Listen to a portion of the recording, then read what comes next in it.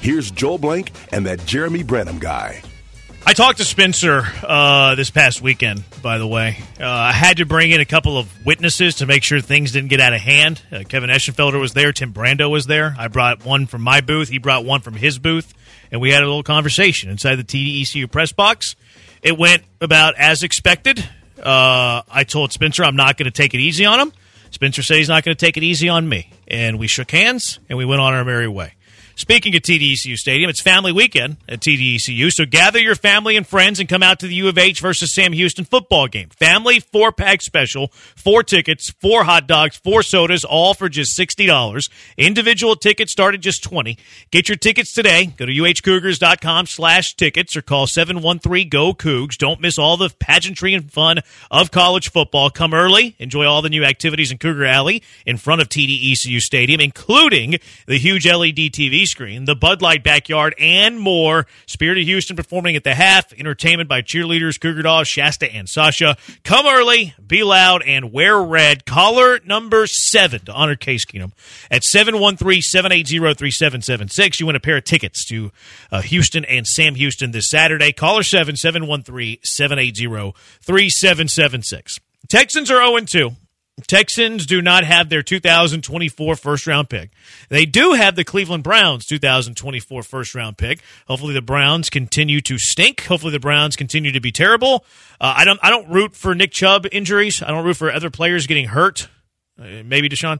But, look, the Browns are going to have difficulty winning games now. Their offense took a huge blow yesterday with no Chubb. Deshaun Watson didn't look good. Now, that defense is going to keep them in games. The defense is going to keep them in ball games because they're really, really good. But it has led to a conversation. Josh Beard and I were arguing about this the other day on the Twitter. Are the Texans win now, or are the Texans rebuilding? Well, I think they forced themselves into a corner to win now. I think that the honest to God's truth of looking at the roster is there's no doubt they are rebuilding. And it is going to be a longer process than I think anybody had hoped.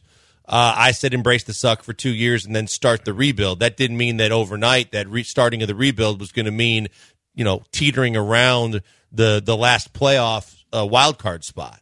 But when you make the trade that you made and it kind of resets the deck, and you said it. I mean, we get nauseated having to bring it up or talk about it, but the fact is it's a factor.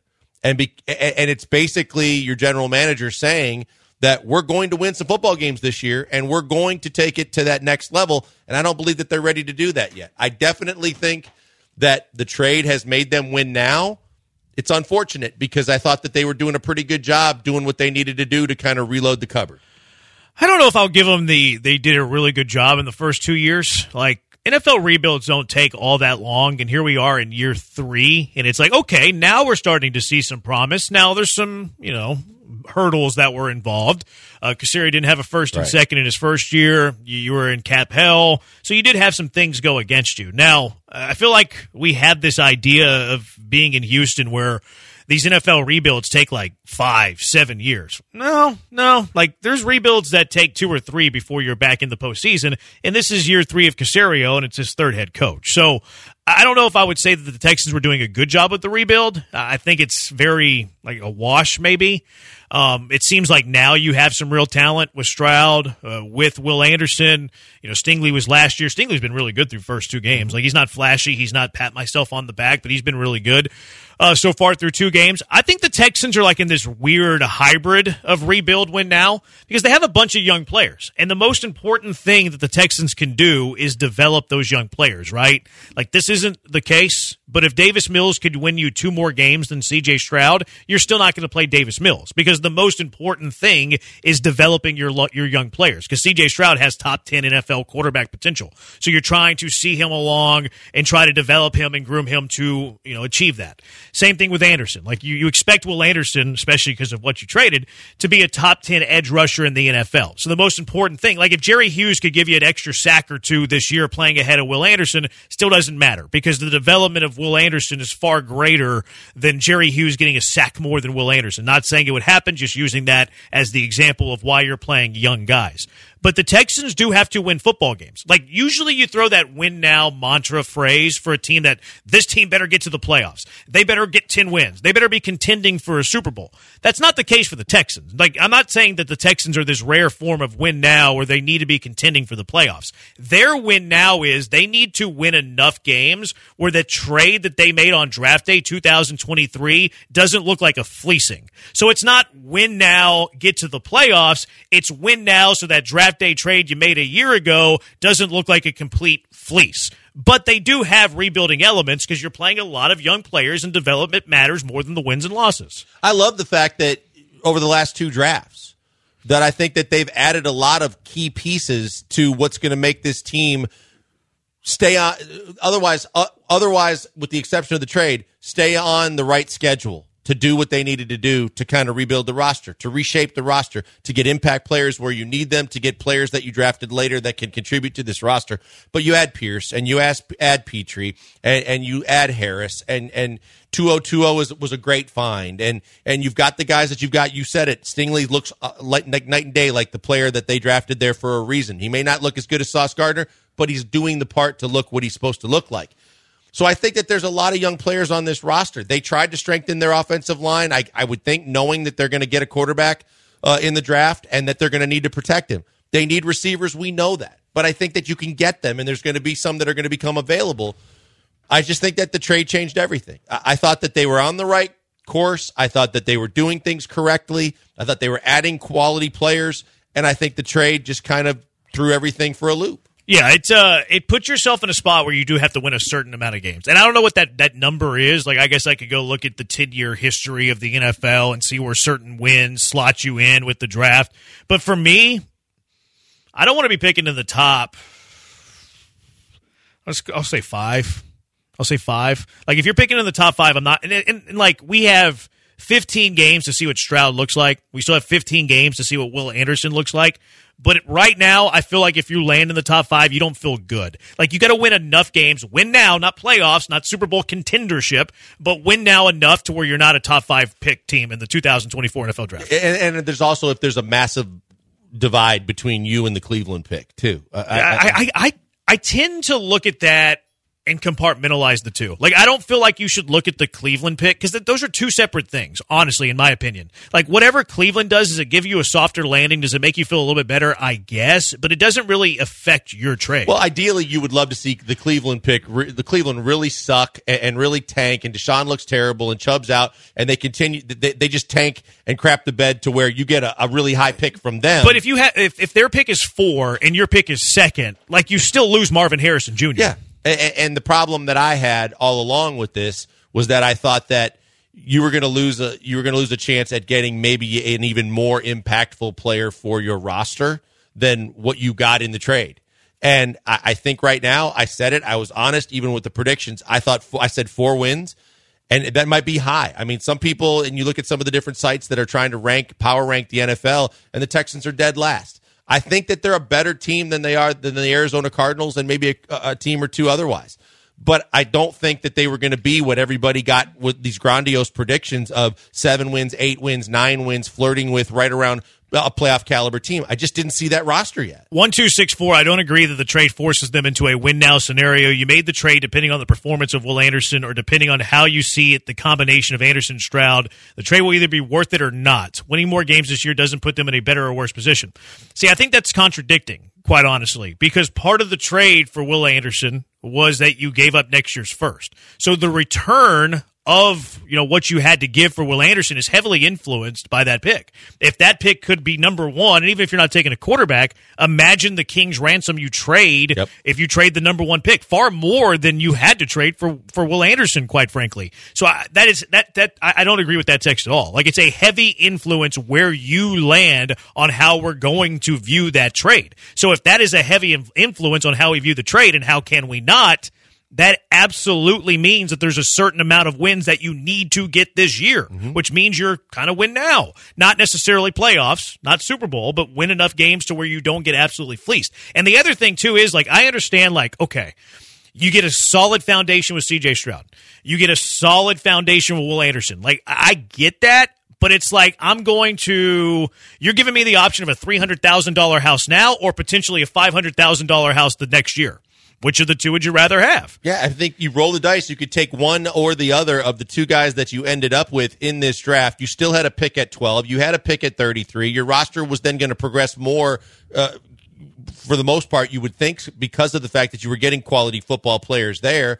And then if you realized, hey, look, if you went defense and you didn't go quarterback and you got three other players that are helping you, you know that the chances are going to be good, that there's going to be multiple quarterbacks available in the top 10 picks again, to where you have another chance at another guy that maybe you like more. And Anderson's going to develop. But if you went Stroud this year and you decided to skip on Will Anderson, you take the other two picks, you do whatever you're going to do with those offensively or defensively, and you realize you could be in the running for a Marvin Harrison Jr. or another impactful player or another player that could be more impactful, like you said, with more value in the big grand scheme of things. Dr. Dre, Texans gave up that pick to hit a home run in the draft. Don't think that makes the Texans win now. Okay, let's say you don't win a game. Let's say you pick first, and you could get 4 first-rounders for Caleb Williams. Would you rather have 4 first-rounders for Caleb Williams, or would you rather have Will Anderson? Like, there's still 15 games of information we're going to have on Will Anderson and all of that, but, like I'd rather have the 4 first-rounders. So that's what makes the Texans win now. And if you're Arizona, and you end up with 2 top 3 or top 4 picks, everybody's going to say you got fleeced. Everybody's going to give all the kudos and all the flowers to the Cardinals. Yeah, that's why you got to win now. 713-780-3776. Let's get Gary in here. Gary, you're in the Hive. What's up, Gary? Hey, what's up, guys? I agree with you, but I kind of think you're overthinking it a little bit. Like, I just think it wasn't a good trade. Like, and that's not determined upon how, Will Anderson turns out. Like, the team wasn't close enough to make that trade. Like, we're missing too many pieces, as is evident by our performance on the field and will be evident by our record at the end of the year. Like, the trade, basically, I'm not going to put words in your mouth, but that's a trade that a win-now team should make. That trade doesn't make us a win-now team because we're not good enough, right? I think Stroud looks super good. Like, I'm excited about the future. But there wasn't a chance, and where, that we were going to be a playoff team this year. It was not happening, and that was not a trade that the Texans should have made. It was just not good from a strategic standpoint. We have too many holes. And, that's just how, Will Anderson could be really good, but we could also have had 3 or 4 different impact players that this team desperately needs. Gary, can I guess that you might think that this is blamed upon one Nick Caserio at the end of the day? You must be a psychic. Absolutely. Absolutely. I agree with Gary. Sorry to cut you out there, Gary. I agree with him. Like, he said they didn't want to put words in my mouth. Those are the words I have. Like, what the Texans did on draft day were either you're win now or you're trading for a franchise quarterback. And people would say, well, they did. They traded for Stroud. Well, you could have just drafted Stroud and not drafted Will Anderson. And you talk about the other pieces, too. Like, I don't think the Texans would have drafted Jahmyr Gibbs, who went 12. They're not going to draft Will Levis, who went 33 after they drafted C.J. Stroud. But it could have been Lucas Van Ness, Sam Laporta, and then next year's, second pick's Marvin Harrison Jr. So next year's pick is absolutely part of the equation. Absolutely. That's why they're kind of win now. Because if you win 8 games, which is a little bit more difficult now after you lost to the Colts in a game that many people were chalking the Texans up to win, if you're picking in the teens, if you're picking 13 or 14, that's not a teen. If you're picking 14, okay, whatever. 14, 12 last year, 33 last year for Will Anderson, that's not that difficult to swallow. Okay, whatever. But if it's 12, 33, and then number 2, that's why the amount of wins this year is a huge variable in that equation. And look at it too, Jeremy. Look what the Cardinals were doing to the Giants for a majority of that football game. If they show that they can actually win without Kyler Murray and they can put things together, I mean, then the Texans could have the number 1 overall pick. If the Texans gave up the number 1 overall pick, and we know it doesn't take a rocket scientist to figure out Caleb Williams is going to be sitting at the top of that draft with a couple of Heismans in his back pocket and everybody looking at that's your franchise quarterback. And there's no doubt that you're debating between 2 or 3 guys. That's the number 1 pick coming off the board. You could have had him or to take for yourself. You could have had him and traded it for a multitude of picks. But regardless, you could have been sitting in a much, much better position if you just were honest with yourself about what your roster was. 713-780-3776. We got text on this we'll get to. Also, offensive line currently with the injuries is obviously the worst position right now. But injuries aside, is the linebacker spot the weakest position on the Texans? 713-780-3776. Killer Bees, ESPN 97.5 and ESPN 92.5. Mike Hawley, U of H class of 1990. He's been protecting the interest of businesses for nearly 25 years. He used to protect Heisman Trophy winners in college, and now professionally he's protecting your business. He's been doing it for almost 3 decades. HR&P provides comprehensive human capital management services, including HR compliance, benefits administration, and payroll. HR&P will also work with you to customize a plan for whatever you need. There's nothing cookie cutter about HR&P. You need a lot of help? They got you. A little bit of help? They got you. Anything in between, HR&P will create a plan for what you and your business needs. They'll work with you. They'll customize it. Their customer service is second to none as well. It's not a stranger on the other side of the line. You'll be calling someone that's familiar with you and familiar with your company. I can speak to their customer service. Anytime I have a question, I always get a quick response that's easy to understand. We just had early enrollment, too, is some of the benefit stuff. Very simple with HR&P. Let HR&P take on the demands of human resources, eliminate your HR burden so you can get back to growing your business. Give them a call at 281-880-6525 and let HR is that the problem they ran into, the Texans, talking about are they in a rebuild or are they in a win now? I think it's a hybrid of the two. Like, you got to win enough so the trade isn't as bad, but you're also developing young players. I mean, you have a rookie quarterback. You're not expected to be a playoff team. His development's really important. Will Anderson's development, really important. Derek Stingley's development, really important. Petrie, et cetera. You don't have Kenyon Green. 1209, problem they ran into was that they had Anderson not just penciled into the roster, but written in Sharpie. Cal comes in late to say take the quarterback, so they have to figure it out late, how to keep the guy they wanted all along.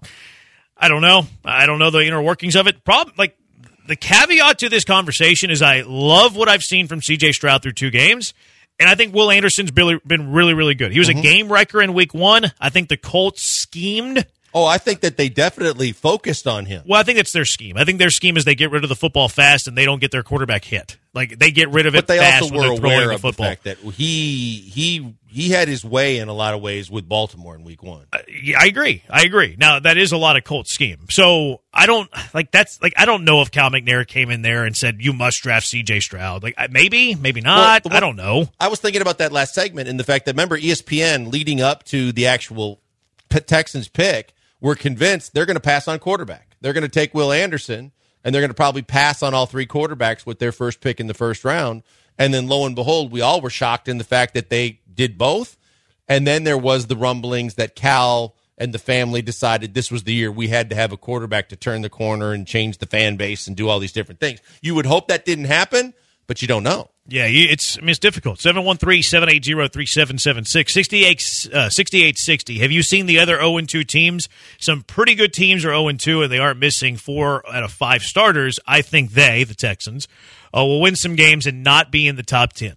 Okay, now how many games are we talking about to not be in the top 10? Yeah, that's pushing it. I think it really is. At this point, 0-2, especially with a game that if everybody who did a week-by-week prediction of the Texans had the Texans beating the Colts. All 3 of us. I had them at 7, which means that was one of the winnable games. Now, you always know there's a game they're going to win that they're not supposed to. We saw that 2 years ago when they beat the Chargers. But, that would put me at 6. What did we say about Carolina? The top I was the only one that had them beat Carolina. Okay. So you got a chance. Yeah, maybe that's a game that they flip. Last year, I think they're definitely going to beat Carolina. Now that looks like a much more winnable game. I mean, right now, if you look at the road, that's true. But look, they looked really bad last night. But when are they playing? That's week what? 9? That's a lot of time to develop. It's definitely a lot of time. But a lot of people think that... Is that a Thursday night game? I think it's a Sunday nooner. I think all the games for the Texans are Sunday at noon. I think they have one 3 o'clock game. I think that's I thought they had one national game. No, they didn't get any any national games. A lot of people think right now that the top 5 of the draft, that 2 teams are going to have 4 of the picks. That the way the NFL season's going already is that the Cardinals will have 2 top 5 picks, right, and the Bears will have 2 top 5 picks. It wouldn't shock me if it plays out that way. I hope the Texans pick does not fall in that range. I had them at 4 wins, and I had them beating the Colts. Yeah. So if that's the case, then I really had serious doubts. And when we did our whole bets about where they were going to be and what was going to happen, I didn't have confidence this roster was ready to win yet. That's what bothered me so much about the trade. Yeah, I think you need to get to 7 wins to have hope that you're not picking in the top 10. Yeah, quite frankly, I think I don't think that's realistic. I don't think so either. Well, and there's so that means much you have to go. left. I mean, That means you have to go 7 and 8 in your final 15. Yeah. Like, you got to be a 500 team almost in your final 15 games. And, like, you just don't know what you're going to see. And you're not going to have your offensive line for about 2 to 3 more weeks. 2 more weeks at least. Like, there's a chance that Maybe Kyler Murray's Laramie. playing when you play on November 19th. Like, it's not out of the realm of possibility. Obviously, Aaron Rodgers won't be here for the Jets when they play in December. So, like, there's so much that's going to change, but the Texans' defense to me is why I feel very wrong about my prediction. I just expected that to look better with the way. See, I thought it looked great in the week 1. Week 1 was good impressive. But so Zach which one are they? I'm concerned that they're more week 2. Now, DJ made a good point, too. When you're playing without both your safeties, and then you lose more guys throughout the course of the game. Their linebackers were atrocious, though. That you can make that kind of excuse and say there's hope for them to return and be better. But how much better? But also how much of that, and we'll find out as the season goes on, was Baltimore's first game in that brand new offense. So, like, how much of that first game was really they're adjusting to their first live action with Todd Monken as the OC, and the Texans defense, benefited from that. And that's where, like, I think they might be more week 2 than more week 1. That game was never in peril either. Like, I mean, Baltimore had a comfortable lead really throughout that game. It was never really in jeopardy. But even if you don't know what Monken's going to bring to the offense, aren't you already scheming for Lamar's going to get out of the pocket? Lamar's going to run. I got to contain him. I got to watch the edges. I got to have a spy on him at all times. And so it would be easier to prepare for Indy the following week going, we already prepared for a lot of this with Lamar.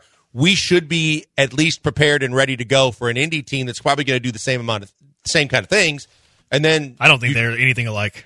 I really don't. I think Baltimore and Indy are very different. I think the fact that they want to run the ball in Indy now a lot because of Steichen, but I think that the fact that you have a very athletic quarterback that wants to run, and you can say whatever you want about similarities Lamar. In there though. Like they're very different offensively. Okay. I mean, Baltimore's going to go a lot of 3 wide. Indy's going to go a lot of 12 personnel. Like I think they're very. But different. in terms of your front seven and trying to make sure you contain the quarterback and prevent against the run and do the things that you were preparing to do with Lamar, I would think that was similar to what they were going to anticipate doing with Richardson, who's probably going to run more than Lamar. I mean, Baltimore, when you have 11 personnel, you're going to be in a lot more nickel coverages, and then whenever you play the Colts in a lot of 12 personnel, you're going to be in a lot of base. So I think it's very different. Lamont, a game that can flip is the Jets. I think that's a good call. 7871, this trade will go down as one of the worst in league history. It's what happens when an owner or a coach get involved in long-term strategy around roster building. Although it wouldn't surprise me if it was Casario's doing either. And that's why the pick matters. Like if it lands 12th, you can live with it because you're giving up the 12th pick, 33rd pick for Will Anderson. But if it's 1, you're giving up 1-12-33 for Will Anderson. Whenever you have a once-in-a-generation player at the top, you might have more than a once-in-a-generation player in this draft, too. Like, if you believe in Drake May, if you believe in Marvin Harrison, you might have 3. There's also, like, 2 franchise left tackles in this draft. The kid from Penn State and then the one from Notre Dame. So, like, like the kid from Penn State's the one that stayed. He was going to come out last year. The top of this draft is pretty solid 1 through 5. Like, you're not just missing out on the ability to trade away the pick and give up on and for Caleb Williams or Marvin Harrison. Nick wouldn't have made the trade if there was a guard available in the top 5. That's true. If Quentin Nelson was available. Like to have Jordan Davis, huh? Could have had Jordan Davis with that pick. I think I like Will Anderson more. No. Jordan Davis was the pick that you had when you traded Kenyon down. Green. Oh, yeah. Drafted Kenyon Green. You're thinking Jalen Carter. No, who's the kid from Florida State that's coming out this year? Jared Verse. Jared Verse, yeah. Jared Verse is another guy who could have stayed in the draft. I know, and he left. And it's weird. Pessimistic Chad, the Texans obviously overpaid to get the guy they wanted, Anderson, but week 2 is way too early for these critiques. That's not very pessimistic of Pessimistic Chad. You got to start. But, I mean, where the Texans land in the draft is going to be a topic of conversation the entire year. The entire year. And Caleb Williams is a guy who could give you a king's ransom if the pick landed at number 1. Marvin Harrison Jr. is a guy that I would love to have to pair with C.J. Stroud in that receiving room, especially in today's day of the NFL where offenses win championships. The old cliche, defenses win titles, it's false. That's debunked. It's no longer true. They ever play together, by the way? They had a lot might of help success with timing together. and chemistry. All right, I got to dip out. What are you guys going to talk about coming up? Bingo. That's the Circle of Dust. Circle of Dust. West. What is your circle of dust with 11 games left to go? Blinkers and Joe carry you the rest of the way. It's the Killer Bees on ESPN 97.5 and ESPN 92.5. Place to be on Saturday night is TD Stadium. Cougars look to get back on track as they take on the Sam Houston Bearcats in a college football showdown. It's the perfect way to kick off your weekend with some family fun. Get our exclusive family 4-pack. It is family weekend, so get the family 4-pack for an unforgettable experience. You receive, get this, 4 tickets, 4 hot dogs, 4 sodas, all for just $60. Where else can you find family entertainment that's going to feed you for just $60? 4 tickets, 4 hot dogs, 4 sodas, all for just $60. Get your tickets today. Head over to uhcougars.com/tickets or call 713-GO-COUGS. If you don't have a family, maybe you're single, individual tickets, $20 as well at uhcougars.com/tickets, 713-GO-COUGS. Come early and enjoy all the new activities in Cougar Alley in front of TD ECU Stadium, including the huge LED TV screen, the Bud Light backyard, Coke Fan Fest, and more. I went out and took a look at that stuff before our game this past week. Went to watch DJ James Kennedy. Outstanding spot before a game. You can watch the college football games on that huge LED TV screen. You can have a nice drink, too, at that Bud Light backyard. Get your tickets today. Go to uhcougars.com/tickets or call 713-GO-COUGS. Come early. Brad, I'm doing a little Willie Nelson, hitting the road to make sure that he beats some traffic and gets to some of his duties with the Cougs. So I've got my good friend Joe George. I use that term loosely, but Joey G and me for the rest of the show, and then the Joey G experience from 6 to 7 if you just can't get enough of all of the enticing opinions that are Joe George, Joseph. All my bad takes.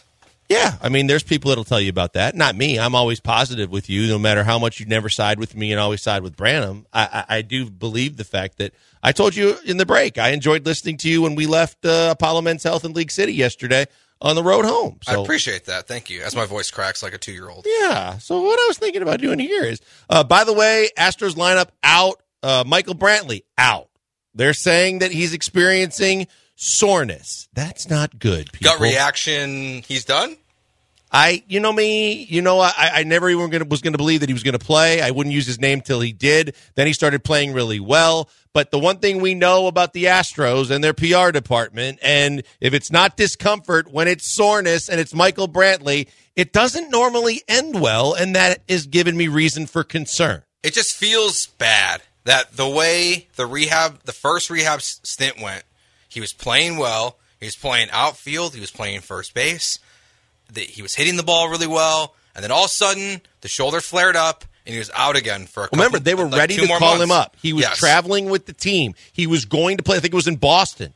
And then all of a sudden, something happened on that flight or whatever happened once he left Sugar Land, and that was it. They were shutting him down for a while again. Yeah, so I hope that this isn't what we're seeing now, but it's hard not to see that this season, going back to what Jeff Bagwell said before the year, that he'd be ready for opening day, that it feels like once again Michael Brantley's shoulder is not going to hold up and he's not going to be able to play again.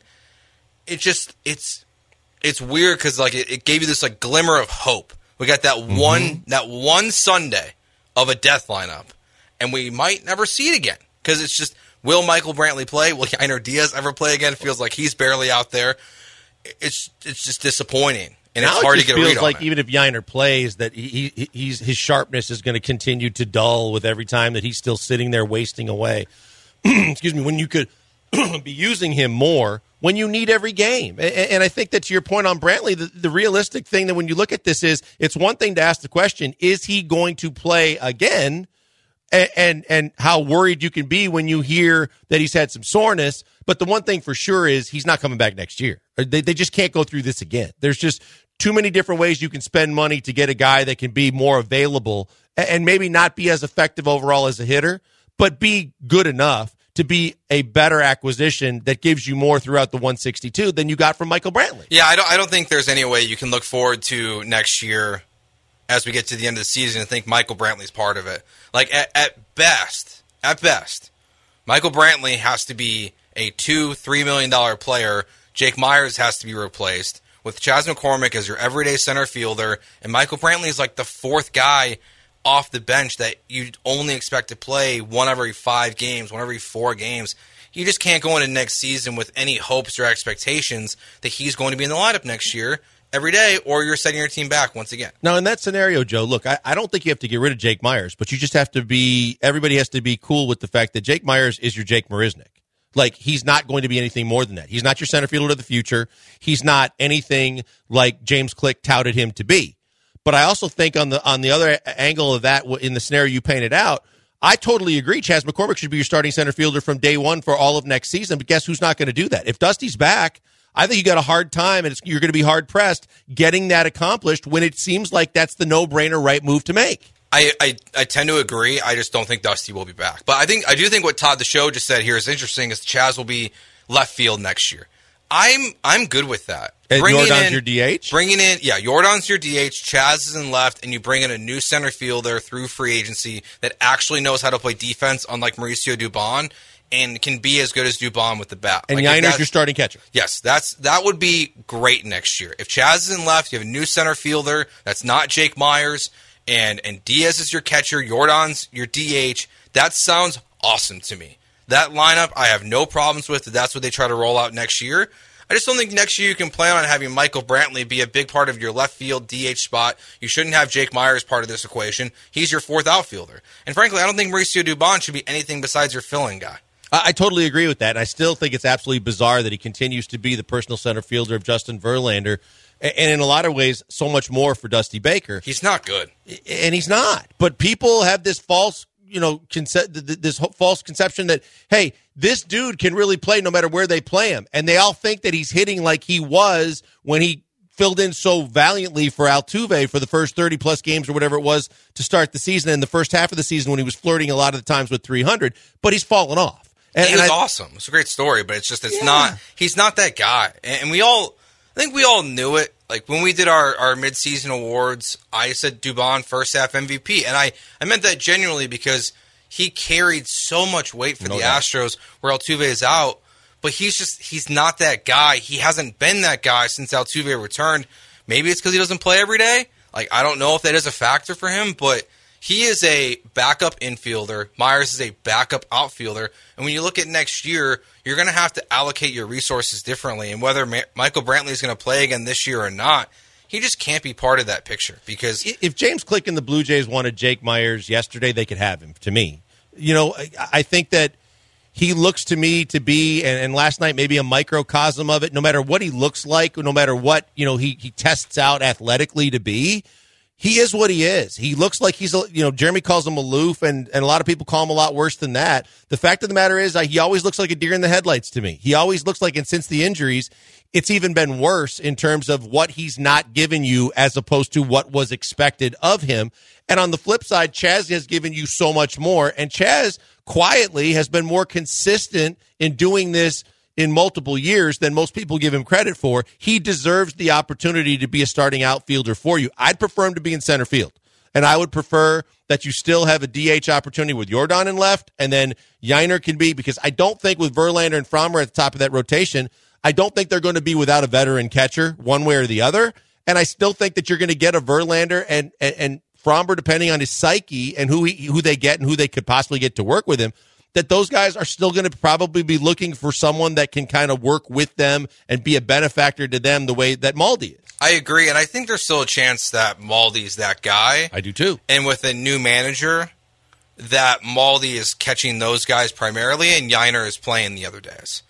I'd be fine with that, but also Yiner Diaz has to catch Framber and Justin Verlander at some point. At some point, like, the keys are going to be handed to him or another catcher, and Yiner Diaz is going to be a first baseman. So, like, at some point, you have to think forward as a franchise. And I understand that JV and Framber might want to have a more veteran guy, but the keys to a kingdom have to be passed over behind the plate.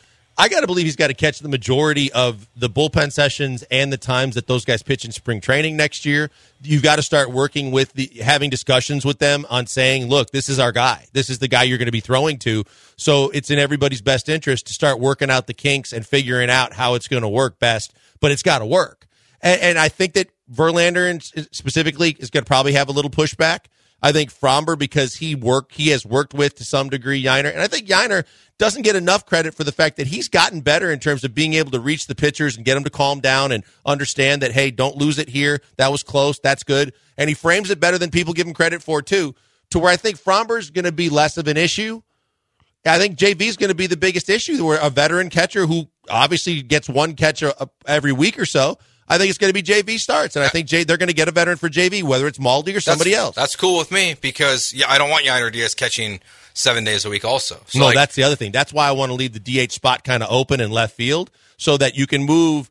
You can leave it and have Jordan start the year in left, but in that game or two that Yainer isn't catching, you still have his bat in the lineup because I think it's too valuable in the middle of that lineup. Yeah, the one thing I hope for the Astros at some point is that they just tell the players, hey, this is what we're going to do, and you're going to listen to us. Like, Jordan, I don't care if you want to play in left field. You are an injury risk when you're out there. You need to be the DH. Fromber, JV, Yainer Diaz is the catcher of the future on this team. He needs to catch you guys on a consistent basis so we know what we have, and if it's a problem, we'll address it later.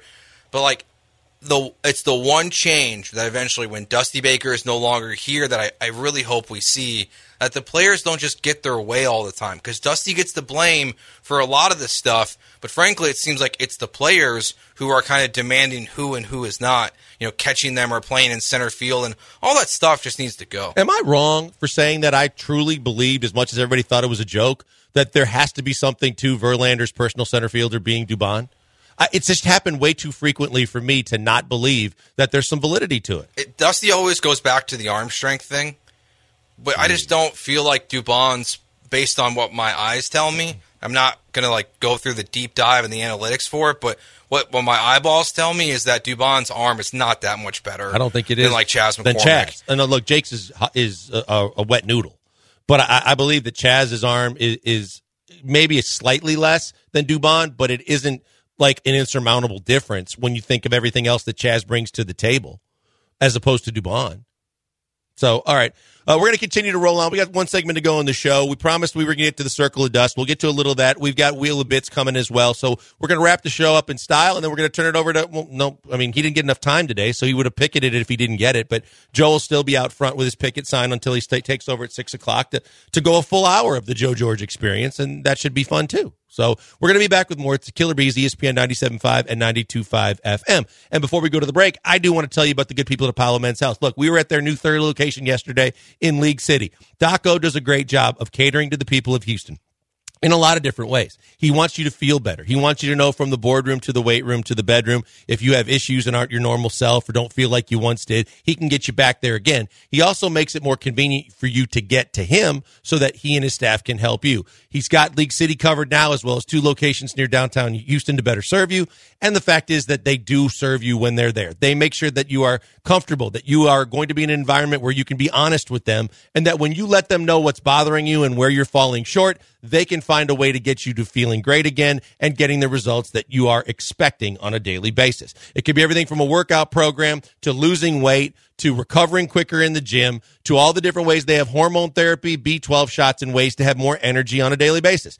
New FDA-approved semaglutide is now available. That means you could lose up to 6 pounds in a week, every week, and you don't have to work out at all. It's possible. It's there. They can tell you how. And, of course, all the different ways that you could get more energy, like a B12 shot. You mentioned my name on your first visit. You can get a B12 shot and see in a week's time if you felt more energy from week to week. If you want to recover quicker and you want to see all your results when you're in the gym, well, then why don't you do a body composition analysis that is also free when you mention my name, and you will find out that you can chart your progress and results, make sure those good numbers are going in the right direction, like your body fat numbers are going down, your muscle mass is going up, and all the other numbers are making sense. They take care of you every step of the way. Check out their website, apollomh.com, and set up an appointment.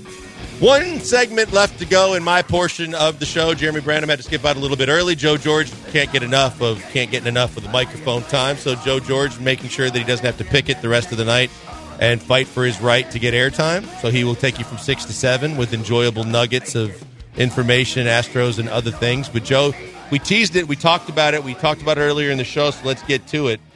We know there were issues last night. We know that we had problems with both Rafael Montero and Ryan Presley. We discussed throughout the show, are you good with Presley still being your closer?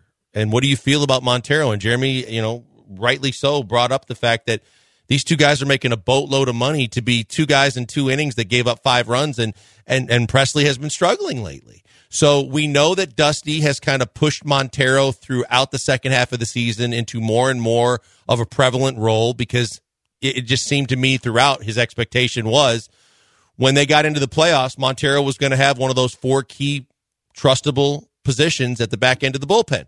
With Presley struggling, with Montero being a guy that Dusty wants in there, what does your circle of dust look like now with 11 games to go in the season? Assuming health, Abreu is number 1, for sure. And you want to put him in the closer? Closer or just against the best guys. Okay. Like, I'll take... Right. It's kind of a way out of, like, answering the question, to be honest. But, like, if the best guys for the Rangers or Mariners are going to be up in the 8th, that's when I want Abreu to be there. And then I want Presley to face the next 3. Whatever order that comes, whether it's the 8th or the 9th inning, that's when I want Abreu on the mound against the best guys. So it's Abreu 1, it's Presley 2, it's Neris 3.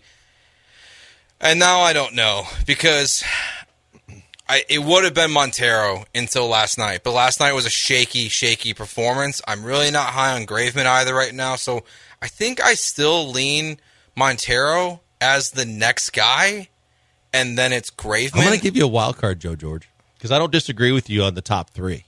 But I have them in different order. I just think that from the, you know how we talk about Pena where he feels most comfortable in the 2-hole and we can't really put a finger on it, but that normally when he's in the 2-hole he hits a lot better and that it means something.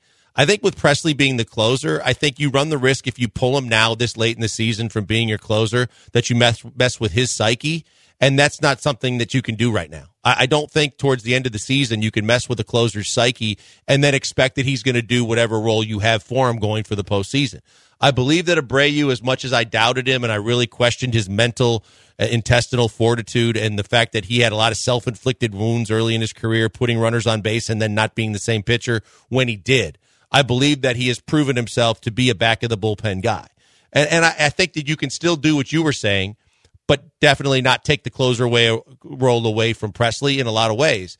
But I think Presley's still my number 1. I think that Abreu is 2. I think Neris is no doubt 3. And I think that the wild card I'm going to throw into you here, Joe, is the fact that there's going to be a really, really important rehab stint that's going on in Sugarland with one Ryan Stanek. It's going to be interesting because it felt like last year, they looked at the analytics, which were that no matter what Stanek's ERA was, too many guys were on base, and he was getting out of jams. But come playoff time, they didn't want someone like Stanek on the mound who was walking a ton of guys in the regular season last year. Setting the table. So they just completely avoided him. And right. Will they do that again? I don't know. But if he looks good in the rehab starts, he's got to be a big factor. Until he got hurt, he was pitching probably better than he had pitched all season long, and he was pitching better. And I think that because I'm with you. Look, I have never trusted Montero to be back in the Final Four. And so that bothered me as it was. And I know that his numbers started to improve, but it was who he was facing and when he was getting some of the numbers that he got. But I look at it and say, I don't trust Graveman right now either. I loved the trade when they got Graveman back because I loved when Graveman was here the first time. And I thought Graveman could be that again. But now I have serious doubts. And I think the wild card is Stanek, because if Stanek proves that he's still got a plus fastball and that splitty, and if that splitty is effective, then you've got a guy that I might trust more than anybody else because of the struggles, not maybe as much as the merits of him, as much as everybody else has faltered. Maton has faltered no matter how good of a first half he had. Maybe he threw too much and had too many appearances. But for whatever the reason, I think Stanek might be needed more this year than he was a year ago, and he might be the guy that factors into that number 4 spot. He absolutely does. It's a big factor. It's a big question. And I think the ultimate wild card in all of this is how the rotation shakes out, and then how much faith Dusty Baker has in, let's say it's Hunter Brown. We expect it, coming off 5 no-hit innings. Let's see what he looks like tonight against the Orioles. This is a massive start for him. If he's really good tonight, I think he solidifies himself in the rotation. Does Javier at some point become a bullpen arm? Again, See, how do those guys been there, done that, in? but I just don't know. I can't see Dusty not giving Javier the number 3 spot. I think a lot rides on tonight. If Hunter Brown is really good tonight versus the Orioles, that's the key. Yeah. That's the key to me, because last start to this start, the biggest difference is going to be he's facing a really, really good lineup on a really good team. If he can do and duplicate similar to what he did for 5 innings of no-hit baseball, wasn't it, his last time out, then you got a guy that factors into the discussion again that I had completely written off. I just felt he was going to be one of your bullpen guys in a lot of ways because I believed that J.P. France was going to be able to keep going what he's been doing all year, and he hasn't. No, I think J.P. France is on like roster watch at this point because Dana Brown said on the flagship over the weekend that Jose Urquidy might spell Hunter Brown or J.P. France. Well, he said the young guy, so I'm assuming he's talking about those two. Yep. I think that really means J.P. France. And Urquidy, like, he's going to be back in the bullpen for the playoffs. I think that's very much a sure thing. If you're going to demote one guy off the playoff roster and have them be taxi squad, I do think it's leaning heavy towards J.P. France. Well, you know why? That's the stuff. Which is crazy after this entire season that it has gotten to this point so quickly that the stuff isn't there and he's just not performing well. We know that of the two, of all three guys, the best stuff is the stuff that you get from a guy like Hunter Brown has an unbelievable fastball and slider combination. We know the fact that when you're talking about a J.P. France, the fastball isn't quite there. And it doesn't have the kind of movement and the effectiveness when Javier's on his game. And the secondary pitches, too. We know the lights-out slider when he throws it effectively that Hunter Brown has. So I think that in terms of just the repertoire and the arsenal that comes to the table, I think France is third, but the effectiveness was there all year. If it's not there anymore, then you got to take that into consideration. Yeah, it's going to be fascinating. Like, if Hunter Brown can make the move today, it's going to be really interesting to see what they do going forward because I honestly believe that Hunter Brown is going to be an elite guy long term. I really hope that his last start was a sign of him just returning to what we all hoped he could be. I'm not asking for no-hit stuff tonight, but he's got to keep the Orioles in check. It's got to be a quality start or at least 5 innings of keeping them in the ball game. 3 runs or less. You would ideally like to say, 1 or 2 runs at the most, and look in control of his pitches because we know some of the things, the bugaboos that he's been dealing with are seriously around his control and his ability to kind of stay focused and stay dialed in, especially early in games. Because in the first 3 innings of 2 of his last 3 starts, he's been awful. So you want to do Wheel of Bits before we get out of here? We got time? No, we got to run. Okay, we got to run. All right, guess what? I'll give you my question. Okay, go. 0-2 team to not make the playoffs, Bengals or Chargers? Bengals, because of Burrow's calf. Ooh, I think it's the Chargers. I think it's Burrow's calf versus the coaching staff of the Chargers. I'm obviously also pot committed towards the Bengals. Yes, you are. Good. You have to be. So, yeah. Y'all, it's been a great, fun experience. It's always nice to switch chairs with a half hour to go on the show and get to share some time with Joe George. But now you get overload of Joe George as he'll take you from 6 to 7 coming up next. So don't go anywhere. Plenty more going on right now. But for the Killer Bees, for Jeremy, for Joel, for Joe, whether he does the hard work or not, we're all a team. We're all here together. And we'll be back tomorrow. So hopefully you will be too. Have a great night, Houston.